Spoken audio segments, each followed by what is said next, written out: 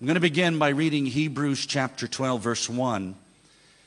It says, "Therefore, since we are surrounded by so great a cloud of witnesses, let us also lay aside every weight and sin which clings so closely, and let us run with endurance the race that is set before us." The word cloud in this verse means a throng, a multitude that cannot be numbered. And so the writer of Hebrews is referring to saints who have gone before us, like the heroes of faith mentioned in Hebrews chapter 11, the previous chapter. And so this verse indicates that they are observing us from heaven. So that means not only God knows what's happening in your life, but they do too. They are observing us. They are aware of whether we are making spiritual progress or not. You know, it's interesting, if you'll recall, the rich man who was suffering in Hades that Jesus talked about in Luke chapter 16, he was concerned about his family. He said to Abraham, "Send Lazarus, because I have 5 brothers." Verse 28 says, "Lest they also come to this place of torment."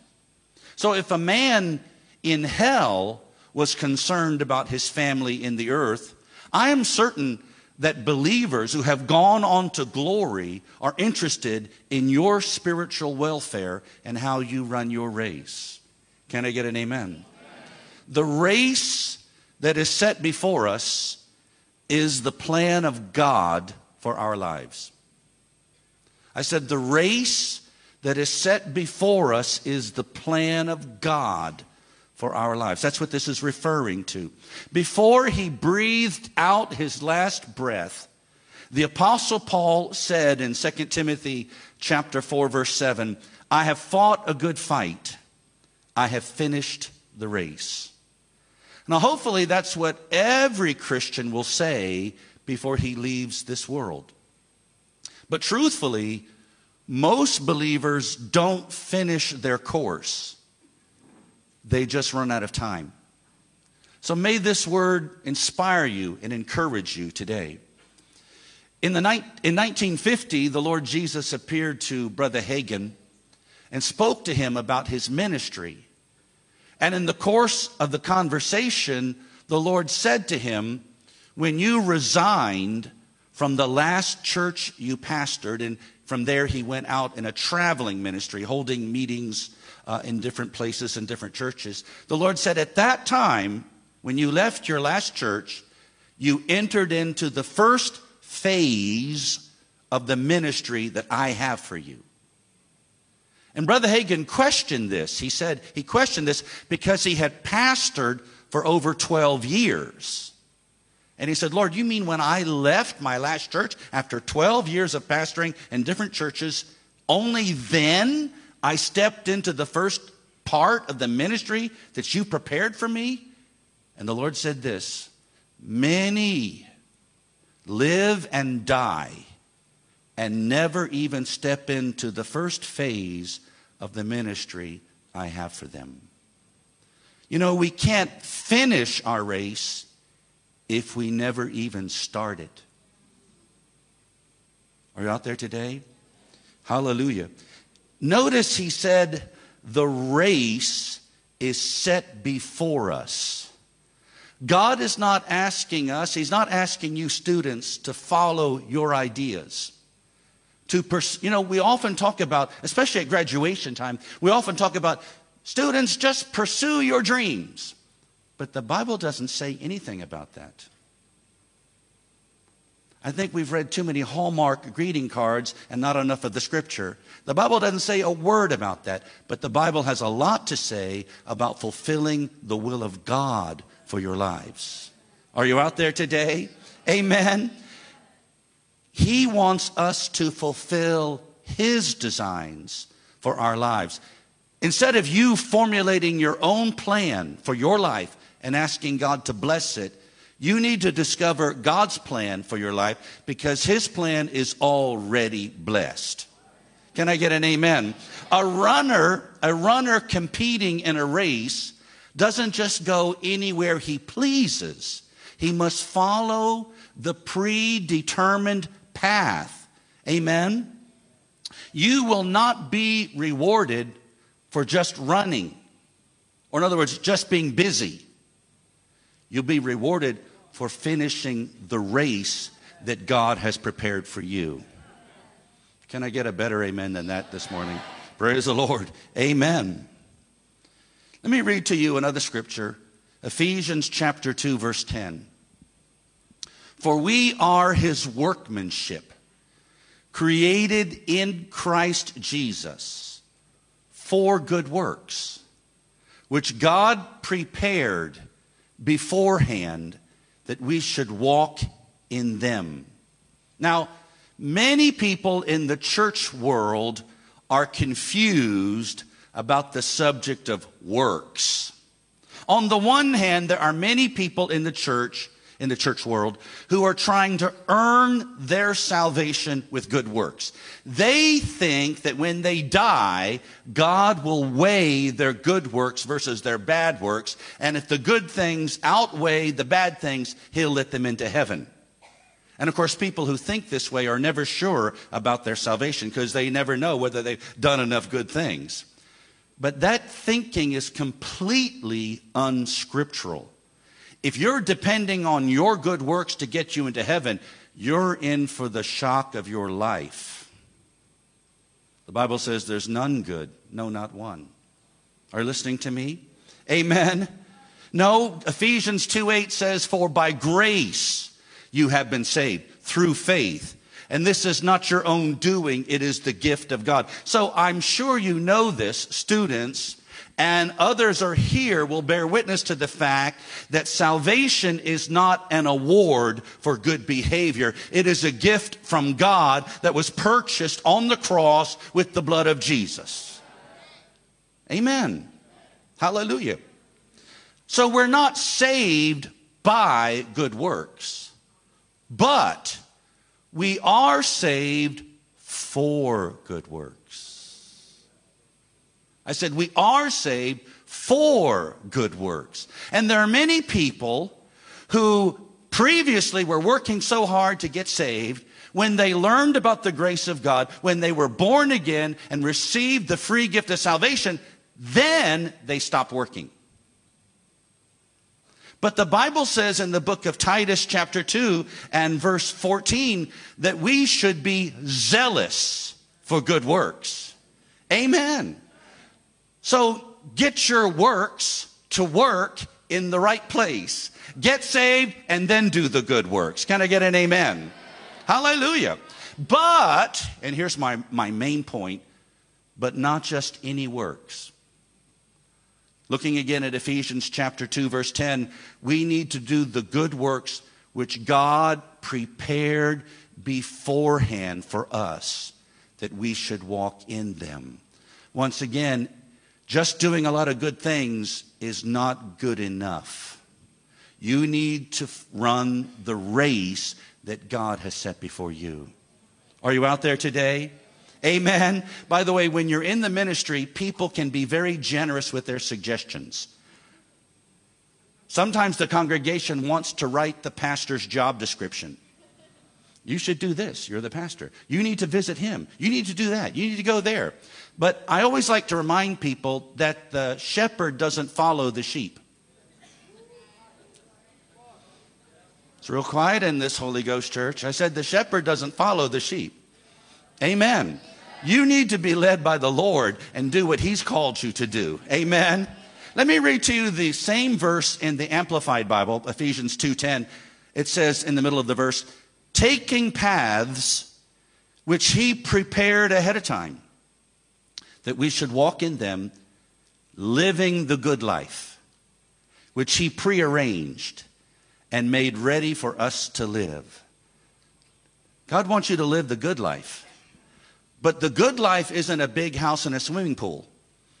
The good life isn't a Mercedes-Benz. The good life is choosing the path that he has preordained for you. And what that means is when you're not in the perfect will of God, things don't work perfectly. They might kind of work, but they don't work the way that God really wants them to work. Hallelujah. Praise the Lord. The Passion translation of the same verse says that we are a recreated people in Christ. That we will fulfill the destiny that he has given each of us. We are people of destiny. See, you can't compare yourself to people in the world who are not in Christ. God has a predetermined destination that he wants you to reach. So we're not running aimlessly. We're not moving about through time without any definite aim. There's a goal in sight, and our eyes are on the prize. We're following a path that God has preordained for us. And let me say this to everybody. I find it comforting to know that God has a plan for each one of us. Whether you're in the ministry or not, if you're a child of God, he's got a plan for your life. Psalm 139 verse 16 says this, contemporary English version, even before I was born, you had written in your book everything I would do. There's nothing that you can do that will catch God by surprise, because he can see tomorrow better than you can remember yesterday. He said he wrote in a book everything. I think that means that he wrote down in heaven everything he wanted us to do. That's what the Bible says. God is a planner. He planned redemption. He didn't leave it to chance. He meticulously and carefully planned even the minute details where Jesus would be born. They gave him sour vinegar on the cross, and, my own friend who's eaten my bread will lift up his heel against me, in minute detail. And his plan for your life is no less certain or no less detailed. Hallelujah. If you'll let him, he'll take you places, and he'll be involved in even the minute details of your life. Let me read another scripture real quickly here. 1 Corinthians chapter 7, verse 17 says, only let each person lead the life that the Lord has assigned to him and to which God has called him. Don't waste another minute wishing you were someone else. You can admire the gifts and the abilities that God has given to others. You can see others who, are musical and sing. Not me, but those people over there. You can admire others who, preach really well. You can admire, skills and talents, organizational skills and things of that nature. And you might think, well, why didn't I get that? Why didn't I get that gift? Because you don't need it. God gave you the equipment that you need to run your race. Don't run someone else's race. Run yours. Stop comparing yourself with someone else. A lot of people have an inferiority complex because they are always comparing their weaknesses with someone else's strengths. But God did not put all the stars under any one man's skies. All of us have strengths. All of us also have weaknesses. Hallelujah. Don't try to imitate someone else, because you're not a Xerox copy of anybody. You are an original. You are uniquely you. There will never be another you, and only you can run your race. Hallelujah. Praise the Lord. Amen. God not only delivered the Israelites out of Egypt, he led them through the wilderness. In other words, he didn't just take them out of the house of slavery and say, all right, you need to go to the promised land. It's somewhere over there. No, he guided them. A pillar of cloud by day, a pillar of fire by night. Sometimes they just had to stop and camp for a while until the glory lifted and it's time to go now. In the same way, God not only redeemed you from sin and the powers of darkness, he's going to lead you through this journey of faith. He led you thus far, and he will not quit you now. The Bible says in Romans 8:14, for all who are led by the Spirit of God are sons of God. Sons of God can expect to be led by the Spirit. Listen, God knows how to lead us. That's not the problem. The problem is we don't know how to follow. Amen. Thank you for your enthusiasm. Please sit down, everybody. Hallelujah.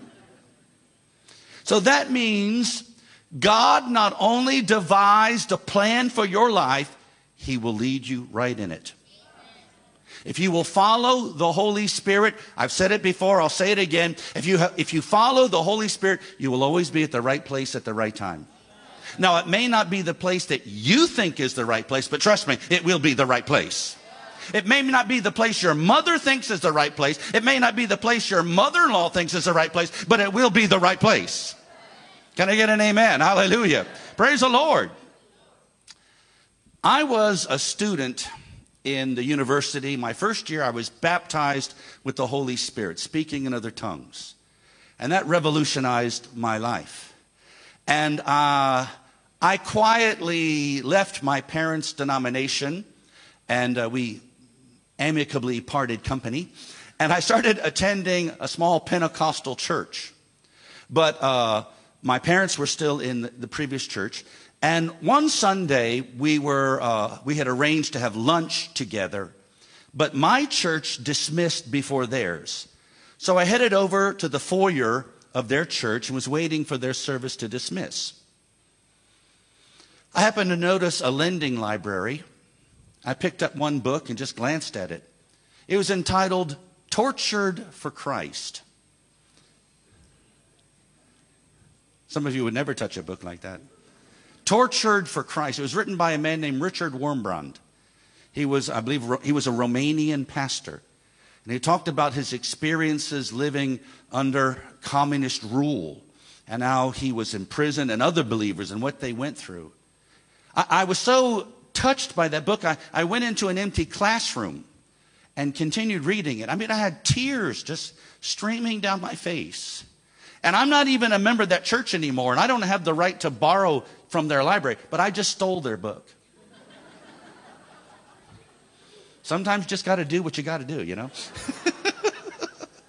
You know, David ate the bread in the temple, so I figured I can steal their book. And I gave it back later. But and I just took it home and I just devoured it. And I just felt like the Spirit of God was just burning in my heart. Something seemed to tell me, you must help these people. You have to help these people. I'm just a college student.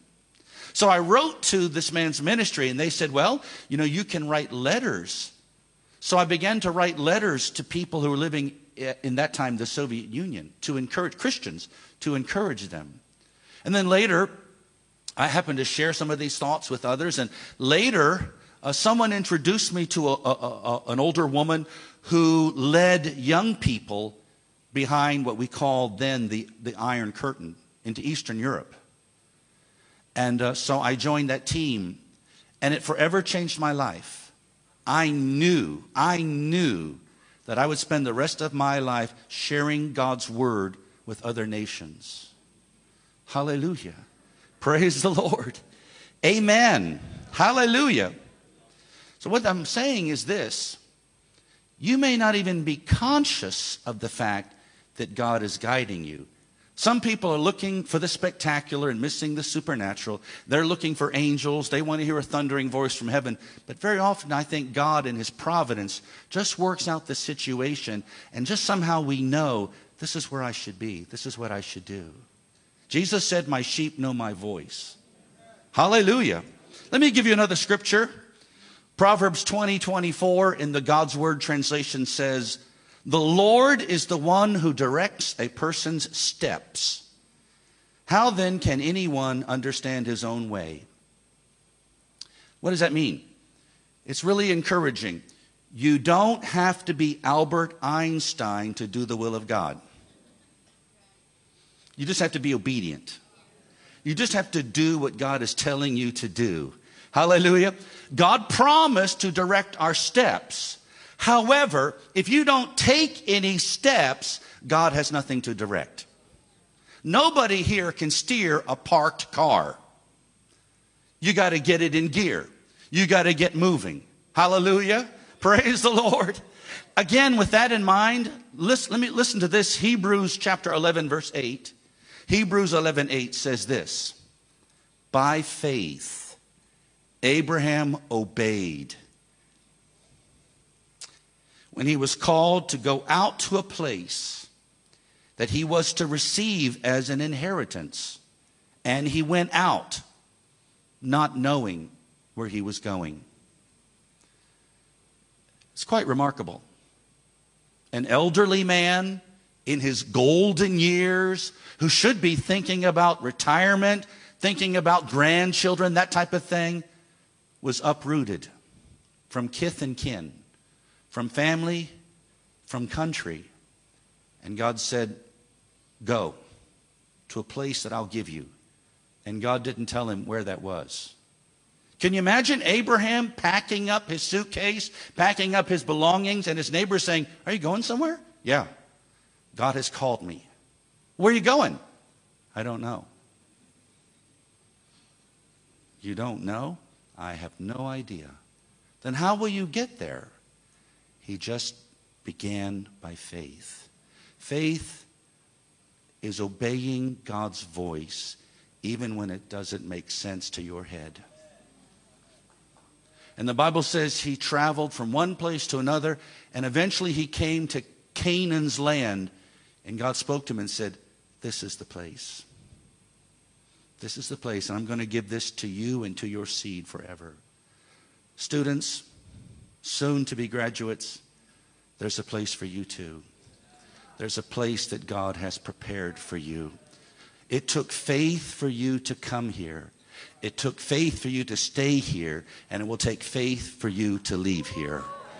Hallelujah. Hallelujah. Praise the Lord.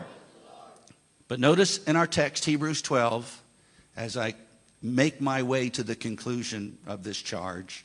In Hebrews 12, we're instructed, lay aside every weight and sin which clings so closely. We all know that runners do not compete in a three-piece suit. They dress lightly. They wear like as little as possible. You wouldn't want to walk in the mall wearing what they wear, when they run.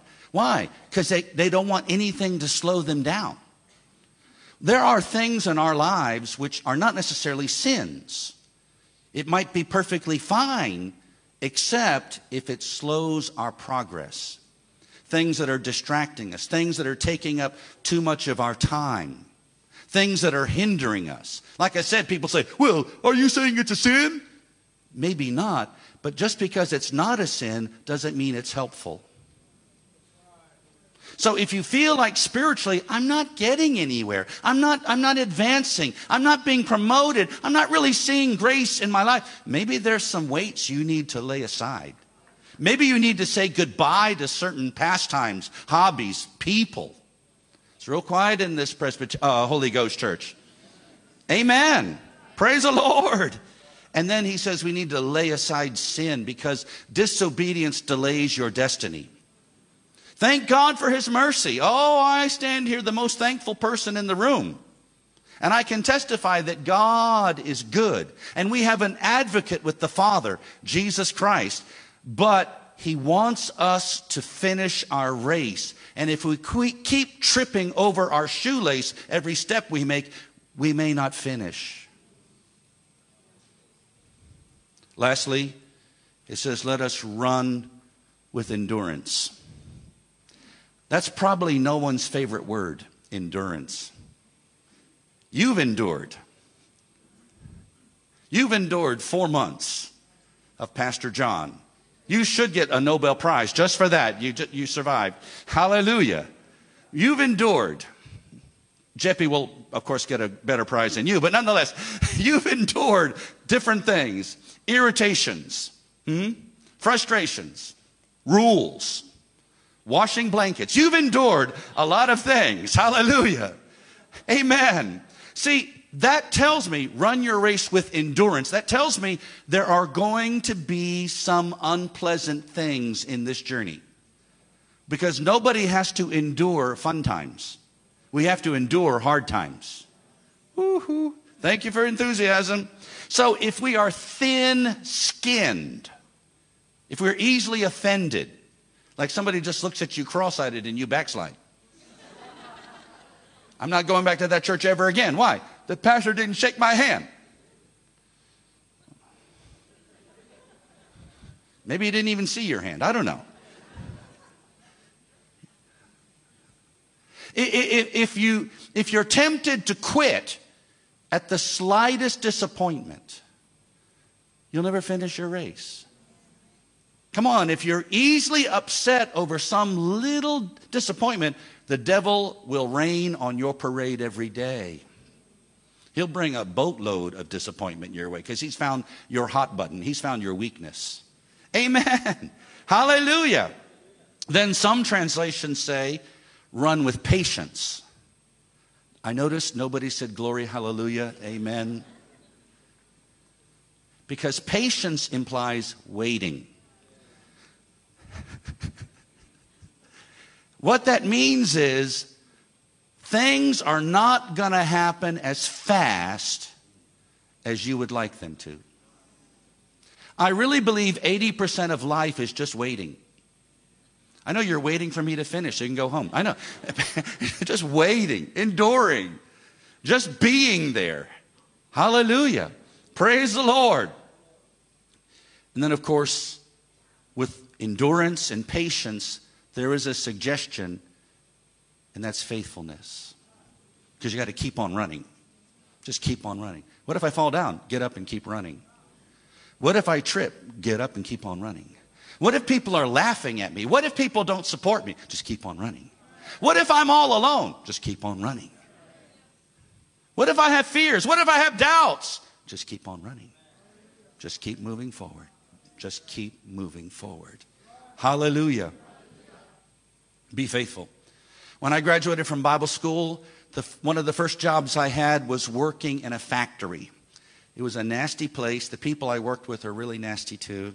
I don't want to go back there, but it was part of my education. And I heard on the radio about a church, like a Rhema type church, a church that teaches and preaches faith. And so I contacted them and found out that the pastor had graduated from Rhema. And so I visited that church.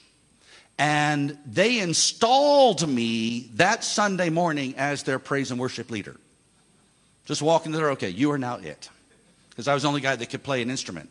And you could see it, they must have been desperate if they chose me, right? They were desperate. And so, I was there for a period of time. But this was a small, tiny storefront church. I mean, there was one family that had 17 children or something. I don't know. They had a huge number of children. And if they didn't turn up, the attendance was half of what it normally was. So the pastor would have to call, you are coming this morning, right? Okay, yeah. And so after a while, I got discouraged, and I telephoned the pastor, and I told him I'm stepping down. And he said, is there any suggestions that you can give me? And listen, I made a mistake. I told him some of my suggestions. I should have kept my mouth shut. And looking back on that later, I realized I wasn't faithful. I thought I was, but I wasn't. I was just kind of doing maybe enough to get by. And I also realized that what I said probably didn't help him.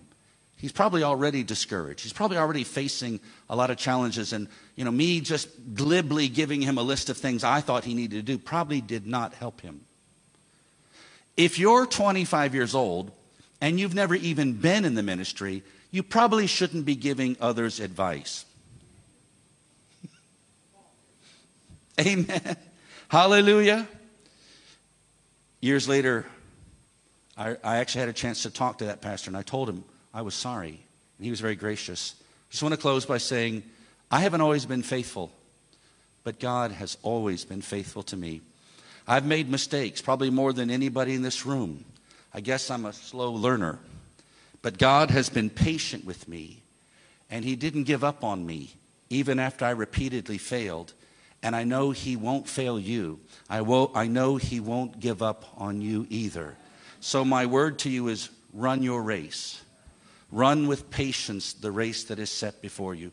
Give yourself completely to do the will of God. Be willing to put your dreams on the altar. Be willing to lay aside your own ideas, or maybe even your family's expectations of what you should be doing, so that you fully pursue the plan of God for your life. I did that, and I have no regrets. I encourage you to do the same. We'll pray for the students now. Heavenly Father, we thank you for this precious class of 2022.